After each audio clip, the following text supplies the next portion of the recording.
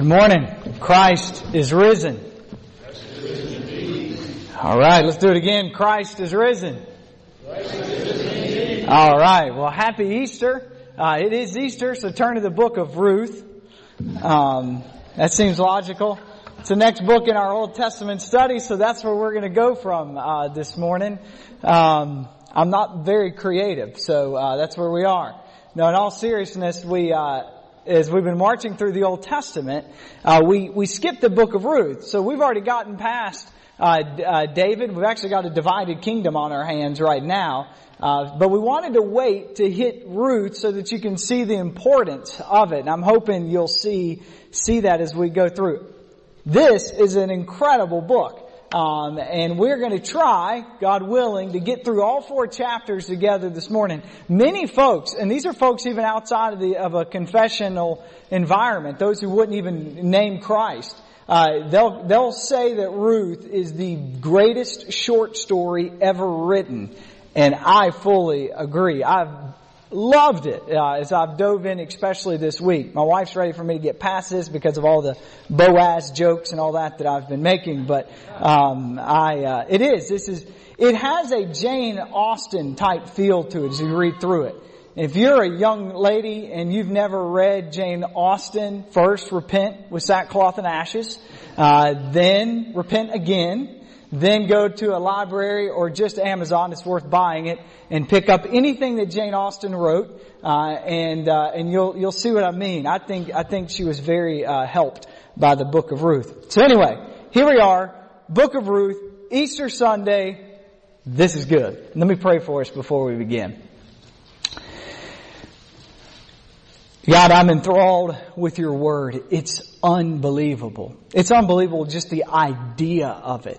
The idea that we, your people, can open up a book and know that every word in it is from you.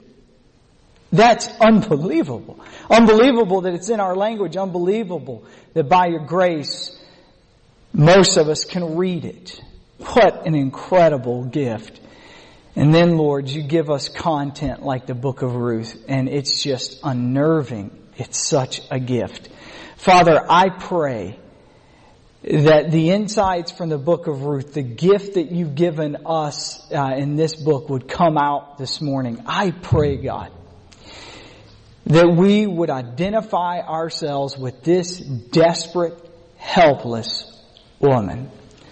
Lord, I know, because I'm surrounded by a group of people who, like me, were born of Adam, that there are some desperate, helpless folks in this room. And God, I pray that you would be kind enough to show them that. Pray that you be kind enough to call them to a Redeemer. And Lord, I pray that the love that is seen in this book would happen in their lives when they embrace their Redeemer, Jesus Christ, this morning. We thank you that we serve a risen Redeemer.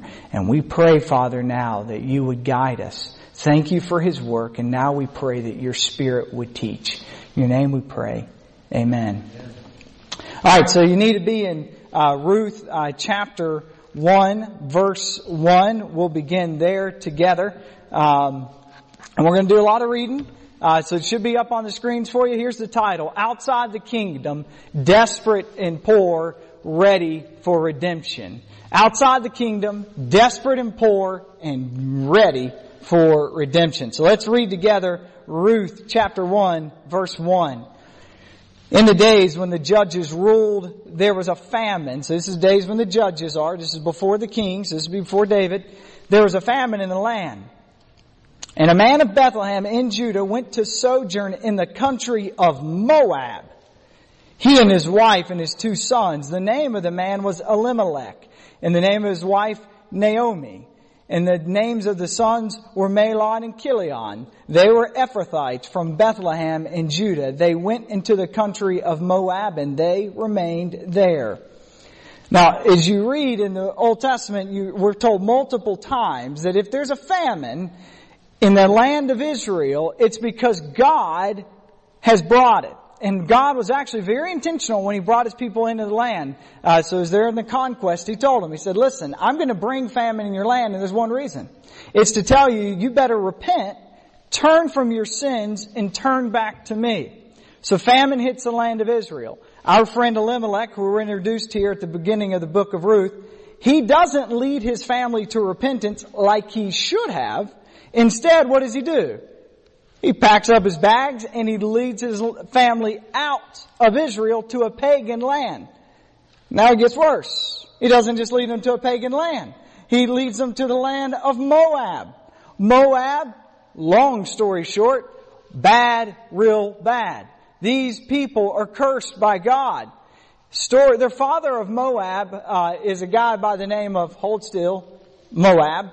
Moab was born, you might remember the story in Genesis 19. Lot had 2 sons. They're wiped out. So he has their wives, his daughter-in-laws, get them liquored up one night. Actually, separate nights. It happens more than once. Get them liquored up, trick them. He gets them with child. One of them is named Moab, and the other son was named Ben-Amin. One's the father of the Moabites, and the other the father of the Ammonites. And guess who are the worst enemies of Israel from them on? Moabites and the Ammonites. Elimelech packs up his family and moves them to go to Moab. Wrong move. Evil move. And the text emphasizes this. Look how it says. They went into the country of Moab and remained there. So the emphasis, the idea here is the famine's gone. They just stayed. Verse 3. But Elimelech, the husband of Naomi, died. She was left there with her 2 sons. These took Moabite wives. The name of one was Orpah. The name of the other Ruth.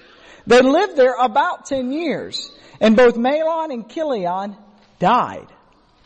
So that the woman was left without her 2 sons and her husband. So when Elimelech dies, Naomi does not return to Israel. No, she stays there in Moab and goes one further. She commiserates in the sin of her husband by doing what? Marrying her sons to Moabite wives. Bad move. Her sons then die. So now we have Naomi in a horrible situation in that culture. She's in a foreign land. She has no husband and she has no sons. And make it worse, she now has 2 daughter-in-laws to feed. Things are looking horrible. Verse 6. Then she arose with her daughters-in-law to return from the country of Moab. For she had heard that the fields of Moab, that the Lord had visited His people and given them food. It's a very important verse. What just happened? Naomi hears that there's food in Israel. Naomi packs up and heads home. I think it's an important verse in the book of Ruth because it is the beginning of repentance on Naomi's part. It's the beginning of repentance on Naomi's part. Now you may be saying, now wait a second. Is this really genuine repentance? It sounds like Naomi's just doing the same thing her husband did and she's just following the food.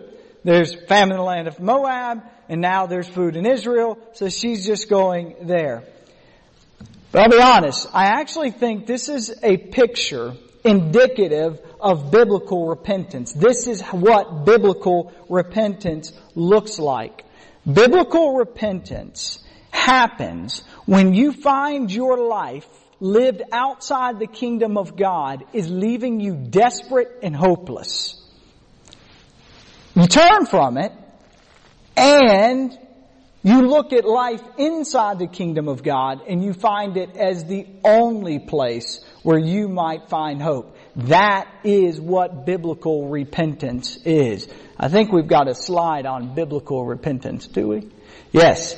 Seeing your life outside the boundaries of God's kingdom is hopeless, enough that you turn from it. And seeing life inside the boundaries of God's kingdom as the one place with hope, so much that you turn to it. That's what happened for Naomi. She looked at life in Moab and said, this is getting me nowhere quick. She looked at life in Israel and said, there's hope there. I'm going. Friend, you may be here this morning and you may be in Moab. There may be around you desperate hopelessness. I'm telling you, there's food in Israel. Turn from Moab. Turn to the kingdom of God. There is a feast that awaits you at the Savior's table. Verse 7. So she set out from the place where she was with her 2 daughters-in-law, and law there had about 4 syllables. That's, I appreciate it. Law. Alright, anyway. And they went on to I'll never forget, years ago I was up in Detroit and we were doing a backyards Bible club and I was teaching the kids and, one of the kids got done, he raised his hand. I thought, oh boy, he's really listening. He said, sir, you talk like you have a bag over your head. Okay, thank you very much. I appreciate that. You have a good day. So let me turn to the one on judgment. We'll go there. Alright, anyway. And so she set out from the place where she was with her daughter-in-laws, and they went on the way to return to the land of Judah. But Naomi said to her daughters-in-law, go return each of you to her mother's house. May the Lord deal kindly with you as He's dealt with the dead and with me. The Lord grant that you may find rest, each of you in the house of her husband. Then she kissed them, and they lifted up their voices and wept. And they said to her, no, we will return with you to your people. But Naomi said, turn back, my daughters. Why will you go with me? Have I yet sons in my womb that may become your husbands? Turn back, my daughters. Go your way, for I'm too old to have a husband. And if I should say I have hope, even if I should have a husband this night and bear sons, what are you going to do? Wait till they are grown? Would you therefore refrain from marrying? Naomi pleads with her daughter-in-laws. You've got no husbands. You get how the culture works. You need husbands. I'm not getting you any husbands. You need to go seek husbands. Verse 14. They lifted up their voices and wept again. And Orpah kissed her mother-in-law. But Ruth clung to her. And she said, see, your sister-in-law has gone back to her people and her gods. Return after your sister-in-law. So Orpah says, you got a good point. I think I'm heading back. The text is careful. It's careful here to show us that Orpah makes the logical choice. This is the logical choice. It was a horrific choice. It's a choice that would cause Orpah eternal ruin. She had the opportunity to throw herself upon the God of Israel as the only hope, and instead she returned to the gods who were not gods of Moab. This was both the natural choice and the most foolish choice. Let me say that again. This was both the most natural choice and the most foolish choice. When you are thinking of spiritual things, understand that given our sin nature, given the choices around us, it is often that the most natural choice for us is the most foolish choice. And Orpah made a foolish choice. Verse 16. But Ruth said, do not urge me to leave you or return from following you. I love this. Where you go, I will go. And where you lodge, I will lodge. Your people shall be my people. And your God shall be my God. Where you die, I'll die. And there will I be buried. May the Lord, that's Yahweh, it's probably all caps in your Bible, Lord there. May Yahweh do so to me and more also if anything but death parts me from you. This is unbelievable, unbelievable kindness. It's unnatural kindness. It's evidence of a converted heart. While the text displays Orpah's choice as natural, it's careful for us to see Ruth's choice as unnatural, seemingly foolish, brass. But it's all explained with this phrase, your God will be my God. Ruth may be a Moabite, but she is a child of God. Every soul in here has an option. You can live your life as Orpah, or you can live your life as Ruth. But there are no other options. What Orpah did seems logical. She returns to find her husband. Yet let this be a warning. If the way you spend your time and your energy seems to make sense to those who are outside the kingdom of God, then you are likely more like Orpah, and you should be very concerned about your state. You might call it the Orpah syndrome. The way you spend your time, energy, and money, as well as your goals and hopes, they make perfect sense to those who are outside of God's kingdom. If that's the case, friend, be diagnosed this morning. Let the Spirit of God diagnose you. And would you be nervous before God? That led Orpah to eternal ruin. Verse 19. So the two of them, that's Ruth and that's Naomi, went on until they came to Bethlehem. Man, that city is going to get a little bit of play in the Bible, isn't it? And when they came to Bethlehem, the whole town was stirred because of them. And the women said, "Is this Naomi?" She said to them, "Don't call me Naomi. Call me Mara. For the Almighty has dealt very bitterly with me. I went away full, and the Lord has brought me back empty. Why call me Naomi?" Naomi, by the way, means pleasant. Mara means bitter. "When the Lord has testified against me and the Almighty has brought calamity upon me." So as they return, Naomi tells the town, God has acted bitterly towards me. Now do not read her wrong. And nothing here indicates that she's blaming God. In fact, the opposite. She is taking responsibility for how God has acted. Verse 1, chapter 2. Now Naomi had a relative of her husband's, a worthy man of the clan of Elimelech, whose name was Boaz. Now we don't really know at this point. As you're just walking through, you're like, okay, that's interesting. Now it's something to keep in mind. He's called worthy. Only one other person in the book is going to be called worthy. Ruth.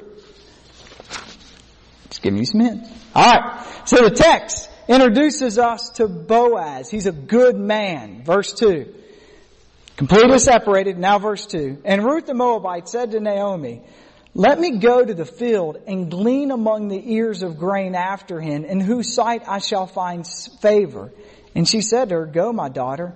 Now you may recall in the law, I'm thinking here in terms of Leviticus 19, Deuteronomy 24, you might remember that God set it up so that if you harvested a field, you always left some for those who do not have land and they needed some so that there would be leftovers. Ruth knew that. She turns to her mother-in-law and said, "I would love the opportunity to go glean for us and get us food." And Naomi says, "Go."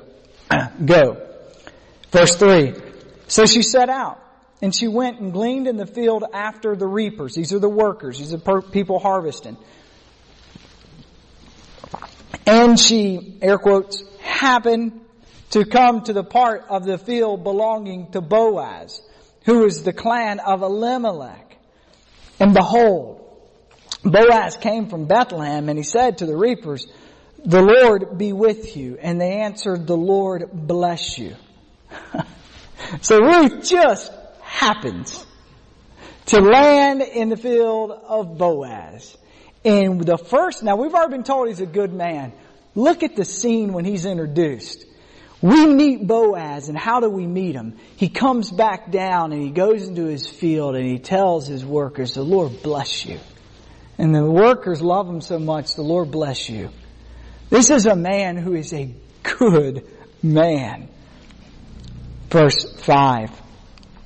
By the way, you'll see there's a deep connection here between the kindness of Ruth and the kindness of Boaz. They are types. That is, they are pictures of what it looks like to be a believer, a Christian. One of the biggest marks of a Christian should be kindness. Just kind. Verse 5. Then Boaz says to his young man who is in charge of the reapers, whose young woman is this? I think he said it like that too. Whose young woman is this? And the servant who was in charge of the reapers answered, she's the young Moabite woman. Now you get this. She's a marked woman, right? She's the young Moabite woman. So Boaz says, who's the young woman? And he fills in, no, you need to know something about her. She's the young Moabite woman. You know, she's the one where God actually says in the text, nobody from Moab's coming into the kingdom of God for 10 generations. Repeated in 5 biblical books. That's why he says she's a young Moabite. She's a young Moabite woman who came back with Naomi from the country of Moab. In case you didn't know, she's a Moabite. She said, please let me glean and gather among the sheaves after the reapers. Ruth goes with complete humility and says, can I just glean? So she came, and she's continued from early morning until now, except for a short rest. Then Boaz said to Ruth, first time they're talking, now listen, my daughter, do not go to glean in any other field or leave this one, but you keep close to my young women. Let your eyes be on the field that they are reaping and go after them. Have I not charged the young men not to touch you? And when you're thirsty, go to the vessels and drink what the young men have drawn. Boaz basically says, you don't need to worry. I will take care of you. Love it. Alright, verse 10. Then she fell on her face, bowing to the ground, and said, why have I found favor in your eyes, that you should take notice of me, since I'm a foreigner? Why? Why do you care? Verse 11.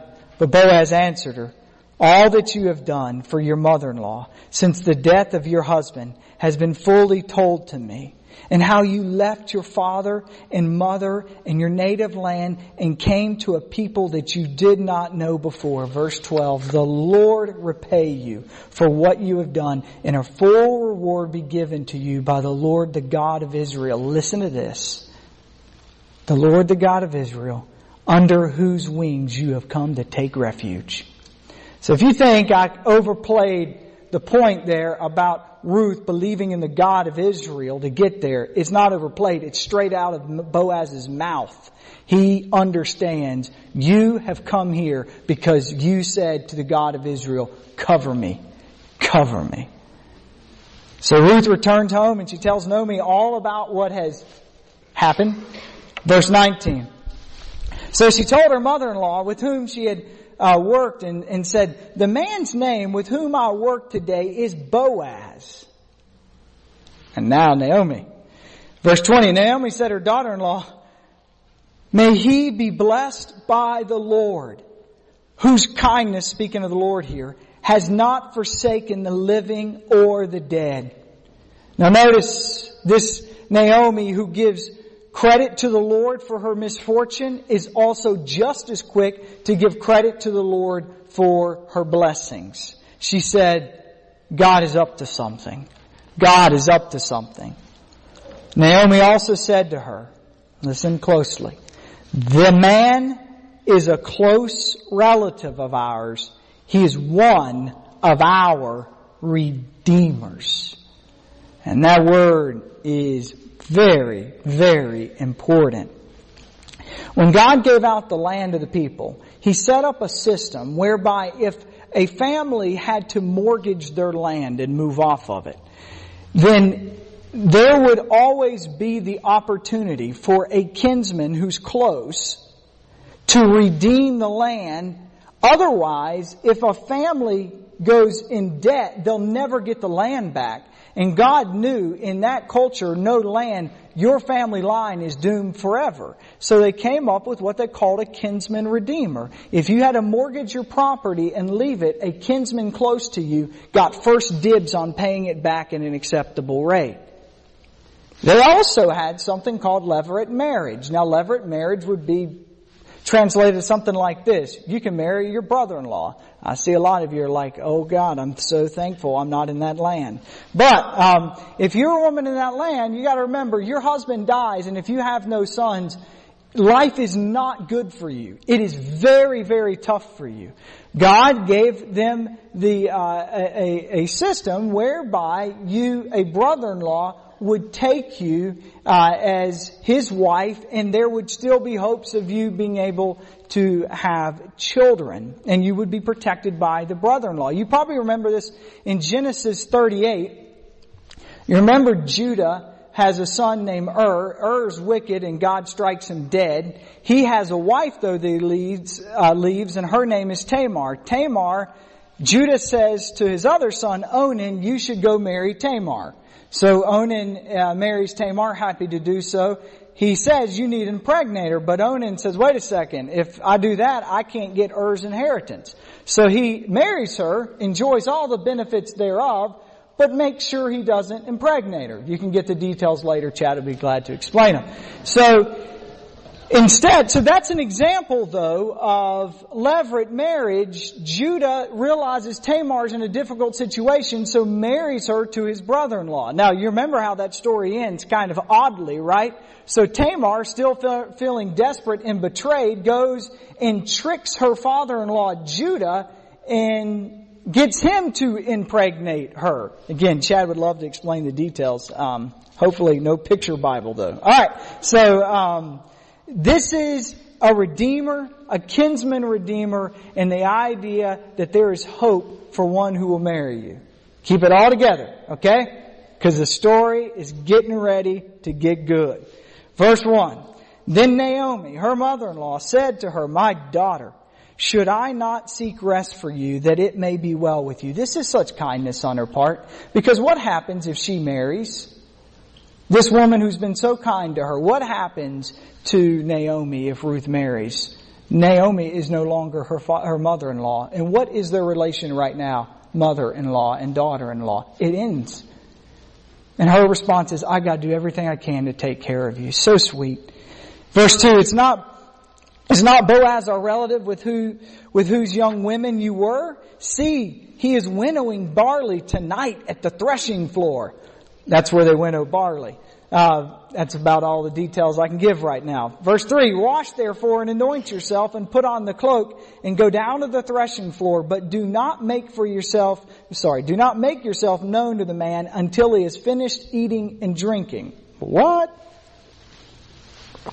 Verse 4, when he lies down, look to where he lies. Then go and uncover his feet and lie down, and he will tell you what to do. And she replied, all that you say, I'll do. Alright, this is not what you're expecting as the next move in a biblical story, right? You're expecting some type of conversation between Naomi and Boaz, try to figure this thing out. Let's do the right thing. You're not expecting Naomi to tell Ruth, here's the deal. You need to wait till he gets a lot of food and drink in him and then slip in his bed, and then God will move forward with what he wants to do, right? That's not what you're expecting. But that's what happens. Now, there are many folks who look at this and think this is risky business on Naomi's part. Perhaps it is. I'll be honest, I don't think that's the thrust of the text. In fact, I think it's all explained with one statement. And he will tell you what to do. It wasn't risky because she knew the character of Boaz. A remarkable character. And she believed he'll do the right thing. She saw a righteous Redeemer. Verse 6. Oh boy, here we go. So she went down to the threshing floor and did just as her mother-in-law had commanded her. And when Boaz had eaten and drunk, and his heart was merry, he went to lie down at the end of the heap of grain. Then she came softly and uncovered his feet and lay down. At midnight, the man was startled and turned over, and behold, a woman lay at his feet. And he said, "Who are you?" Typically, when men wake up with strange women in their bed, something salvific is not about to occur. It's a different case here. Something different is about to occur. She answered, "I am Ruth, your servant. Spread your wings over your servant, for you are a redeemer." This is a climax of the book of Ruth, right here. "I'm Ruth. I'm your servant. Would you spread your wings over me? For you're a redeemer." Ruth, a barren, poor, widowed, Moabite, desperate woman, climbs in the bed of a righteous Redeemer and says, "Please save me." Boaz, as you will soon see very explicitly, represents Jesus of Nazareth. He represents the Redeemer King, Jesus. Ruth represents every single person who's outside of the kingdom of God. Short, Ruth represents you, and Ruth represents me. You cannot identify with Ruth unless you find yourself desperate, hopeless, poor, needy, and outside the kingdom of God. And the only hope you have is Christ Jesus. That's marks of conversion. Those are marks of what it means to be converted. Admit our desperate, helpless state. Cast our entire hope and lot upon the God of Israel, the true and the living God, and look to Jesus as your Redeemer, believing He paid your sins at an incredible, incredible cost. It's the amazing story that says we, broken, desperate people, dare climb in the bed of the Redeemer of Israel and ask, "Would you be willing at an infinite cost to pay for my sins and redeem me and save me?" And it's the incredible story that the answer is, "I will." It's called the gospel. It's everything that we breathe in and breathe out here. It's what gives us life. Verse 10, and he said, "May you be blessed by the Lord, my daughter. You have made the last kindness, that is this, greater than the first," that is coming back with Naomi, "in that you have not gone after young men, whether poor or rich." He's like, "I get it. You don't need me, an old man. You could have just looked for, a younger woman or younger man. That's a logical thing to do. And now, my daughter, do not fear. I will do for you all that you ask, for all my fellow townsmen know that you're a worthy woman." That's exactly what Boaz was called at the beginning of chapter 2. All right. Verse 12. "And now it is true," he's continuing, "and now it is true that I am a redeemer. Yet there is a redeemer nearer than I. Remain tonight and in the morning. If he will redeem you, good. Let him do it. But if he's not willing to redeem you, then as the Lord lives, I will redeem you. Lie down until it's morning." What? This isn't cool. What do you mean another redeemer? We want Boaz, right? Come on, Boaz. Who cares the law says there's a closer one, he gets first dibs? Who cares about the law? Thrust of the text. Here it is. Your Redeemer will not go around the law. Your Redeemer will walk you through the law. Jesus is a Redeemer who walks us through the law. Verse 14. "So she lay at his feet until morning, but arose before one could recognize another. And he said, 'Let it not be known that the woman came to the threshing floor.'" that wouldn't help their worthy reputations. 15, he said, bring the garment you're wearing and hold it out. So she held it, and he measured out 6 measures of barley and put it on her. Then she went into the city. So, by the way, she had enough extra clothing there that she could get 6 measures of barley. This will be our standard in my household when my daughter goes to dress. If we can't fit 6 measures of barley for the extra fabric, you're not walking out with it. We'll see. All right. Anyway, then she went into the city. And when she came to her mother-in-law, she said, how did you fare, my daughter? Then she told her all that the man had done for her, saying, these 6 measures of barley he gave to me. For he said to me, you must not go empty-handed to your mother-in-law. Isn't that amazing? Her life is about to get turned upside down, and she's excited about what he gave Naomi. Unreal kindness. 18, here we go. She replied, wait, my daughter, until you learn how the matter turns out, for the man will not rest, but will settle the matter today. Now, I find some commentators hilarious here as they try to throw out their thoughts on how it is that Naomi would know that Boaz would get the matter settled quickly. The woman had 2 sons. She knows that a young woman just crawled in bed with an older man. That man is not going to rest, and Naomi knows it, until he's done everything he can to secure her back into bed, right? That's exactly what the thrust of the text says. In other words, it's as if Naomi is saying, this is the last night that brother will sleep alone, and he's going to rest assured that he's done everything possible to secure that. Verse 1. Now Boaz has gone up to the gate and he sat down there. And behold, the Redeemer of whom Boaz had spoken came by. You'll never get his name. That's judgment. He's anonymous. That's his name. So Boaz said, turn aside, friend, sit down here. And he turned aside and he sat down. He took 10 of the elders of the city. Sit down here. So they sat down. Then he said to the Redeemer, Naomi, who has come back from the country of Moab, is selling the parcel of land that belonged to our relative Elimelech. So I thought I would tell you of it and say, buy it in the presence of those sitting here and in the presence of the elders of my people, if you will redeem it.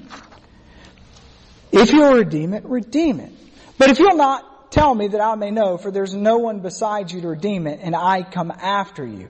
So Boaz lays out the case. Says, look, here's the deal. You have every right to redeem this. Do you want to redeem it? And the response is, look with me, verse 4. And he said, I will redeem it.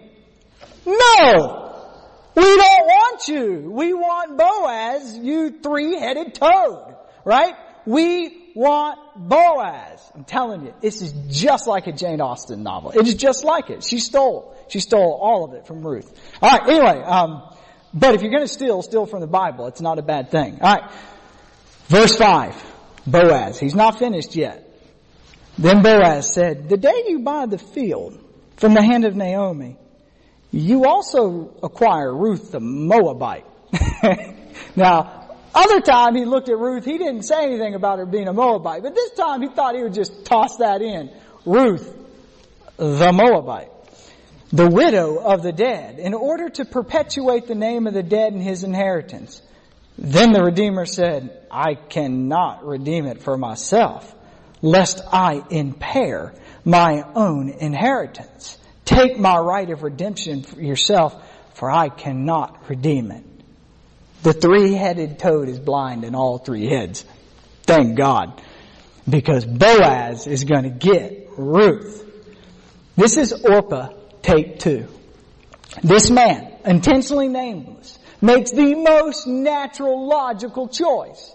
Why would he take a land that's probably not worth very much, have to buy it off, and also have to take on a woman and in some ways has a real strong risk of risking his inheritance? What's the choice here? No, I don't want her. It's interesting. The very reason he didn't take her, namely to secure his inheritance, ended up costing him the greatest inheritance that will ever be named, namely to have Jesus Christ in your bloodline. I think it was Jim Elliot who said, he is no fool who gives up what he cannot keep to be able to keep what he cannot lose. Alright, it's also ironic, isn't it? The very part of the deal this guy doesn't want is the only part of the deal that Boaz seems to care about. Boaz is like, you can have the land, just give me the woman, right? Verse 9, then Boaz said to the elders and all the people, you are my witnesses this day, that I have bought from the hand of Naomi all that belonged to Elimelech, and all that belonged to Chilion and Mahlon. Also Ruth the Moabite, the widow of Mahlon, I have bought to be my wife, to perpetuate the name of the dead and his inheritance, that the name of the dead may not be cut off from among his brothers and from the gate of his native place. You are my witnesses today. Folks, Boaz paid for Ruth. He bought her at a price. Jesus Christ, our Redeemer, paid dearly for the church of God. He bought her at the price of having the wrath of God laid upon him on the cross of Calvary. He paid. And there's coming a day when he's going to stand before all of heaven and he's going to say, you are my witnesses. I bought this bride and she's beautiful because I purified her. Verse 13. So Boaz took Ruth and she became his wife, and he went into her, and the Lord gave her conception, and she bore a son. Then the women said to Naomi, oh, how things changed. Blessed be the Lord, who has not left you this day without a redeemer. And may his name be renowned in Israel. He shall be to you a restorer of life and a nourisher of your old age. For your daughter-in-law, who loves you, who is more to you than 7 sons, has given birth to him. Naomi took the child and laid him on her lap and became his nurse. And the women of the neighborhood gave him a name, saying, a son has been born to Naomi. They named him Obed. Keep reading. He was the father of Jesse, who is the father of David. There it is. Baby Obed, born to a Moabite and an old man. He will be the grandfather to David, the one to whom God said, to you and to your children, the scepter of Judah will never depart. There will always be a king of Judah. Turn with me real quick, Matthew chapter 1. You got to see the full thrust of this. This is a genealogy. Don't go to sleep. It's only 6 verses. Keep in mind in genealogies that you only typically mention men. That's just the way it worked. You didn't mention the women, you just mentioned the men. Keep that in mind. Track anytime we see a woman show up here. The book of the genealogy, this is Matthew 1:1. The book of the genealogy of Jesus Christ, the son of David, the son of Abraham. That's so huge, but we're going to skip it. Verse 2. Abraham was the father of Isaac, and Isaac the father of Jacob. Jacob the father of Judah and his brothers. And Judah the father of Perez and Zerah by Tamar. You remember Tamar. She's the trickster who got her father-in-law to impregnate her. And Perez the father of Hezron, and Hezron the father of Ram, and Ram the father of Amminadab, and Amminadab the father of Nahshon, and Nahshon the father of Salmon, and Salmon the father of Boaz by Rahab. Rahab, you remember Rahab, she's the prostitute of Jericho. What? And Boaz the father of Obed by Ruth. She's the Moabite. And Obed the father of Jesse, and Jesse the father of David the king, and David was father of Solomon by the wife of Uriah. You remember Bathsheba. She's the adulterer. So not only does Matthew mention 4 women, but he mentions a trickster, a prostitute, a Moabite, and an adulterer. Just think of it. Wouldn't you try to bury that if you were writing a book to convince people that Jesus of Nazareth is the Son of God? No, you don't. Why? Because He is careful to show us that Jesus of Nazareth will identify with the lowliest and the broken. He actually sets the stage for the whole rest of Jesus' ministry. The rest of Jesus' ministry will go like this. Hey, you should minister to these people. But what about these? Oh no, we don't touch those. Okay, that's where I'll go. That's the story of Jesus' ministry. Who is the first person to see Jesus alive after He's resurrected? Peter? John? One of the Pharisees? Nicodemus? Mary of Magdalene. The woman that He healed from 7 demons. She gets the honor of seeing our Lord first. The Savior comes from a line of pagans, tricksters, prostitutes, and adulterers. And as He hung on the cross of Calvary, He paid for their sins. And when He arose to redeem. He arose to redeem Tamar and Rahab and Bathsheba, and praise God, to redeem Ruth. And He stands ready to redeem anyone who would make the unnatural choice of turning from your sin and going to the God of Israel. Throw your lot on the true and the living God and trust Him as your only hope and your Redeemer. We're closing. As we close, let me throw this question at you. What would you have thought of the story of Ruth had it ended with Boaz dying moments after he and Ruth said, I do? What would you think of that ending? I got a feeling that you, like me, would be very disappointed with that ending, right? That's not cool. Yeah, true, Naomi and Ruth, they get their debt paid. I mean, they get the land paid, but Ruth doesn't get Boaz, and Boaz doesn't get Ruth. And there's no baby Obed. Let me suggest to you, in all seriousness, that here in the Bible Belt, that is the story of Christianity most often believed. That is, there are many people who are fine to have an unresurrected Jesus. They're more than happy and perhaps thankful that Jesus would dare die on the cross for their sins and pay their debts. But they have really no need for Him to ever get out of the tomb. Because when Jesus rises from the tomb, He rises as King. And when He rises as King, He makes demands. And when He makes demands, He's clear about His demands. I want your life, and I want it all. But the idea that Ruth would choose to have her debts paid and not get Boaz, it flies in the face of everything that book is about. And realize it leaves us with no Obed, which leaves us with no Jesse, which leaves us with no David, which leaves us with no Redeemer.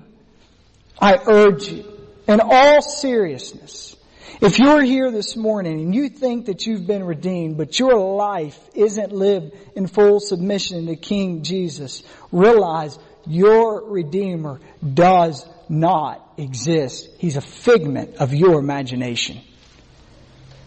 The only Redeemer in the Bible arose from a tomb.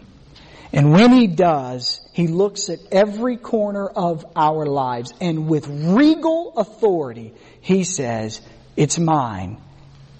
It's all mine. The story of Ruth is a story of a helpless, needy, poor, desperate people finding redemption in life in the only one who can redeem lost mankind, the risen Savior and Lord, Jesus Christ. We're going to close in prayer. I've asked Chad if he will lead us in that same wonderful song, Come Behold the Wondrous Mystery. Friend, if you're here and you've got questions, find any of us afterwards. We'd be more than happy to talk to you. If you're here and you go, honestly, Tim, there really is no difference in my life compared to, say, somebody of the world. There really isn't. I'm really not in full submission. Don't leave here without talking to somebody. It's serious. And if you're here and you say, Tim, I've never even thought of turning to Him, to be quite honest. I am just living my life in this area and just hoping for the best. I am praying with all sobriety that you will turn to the God of Ruth, the God of Jesus Christ, our only hope this morning. Let me pray for us.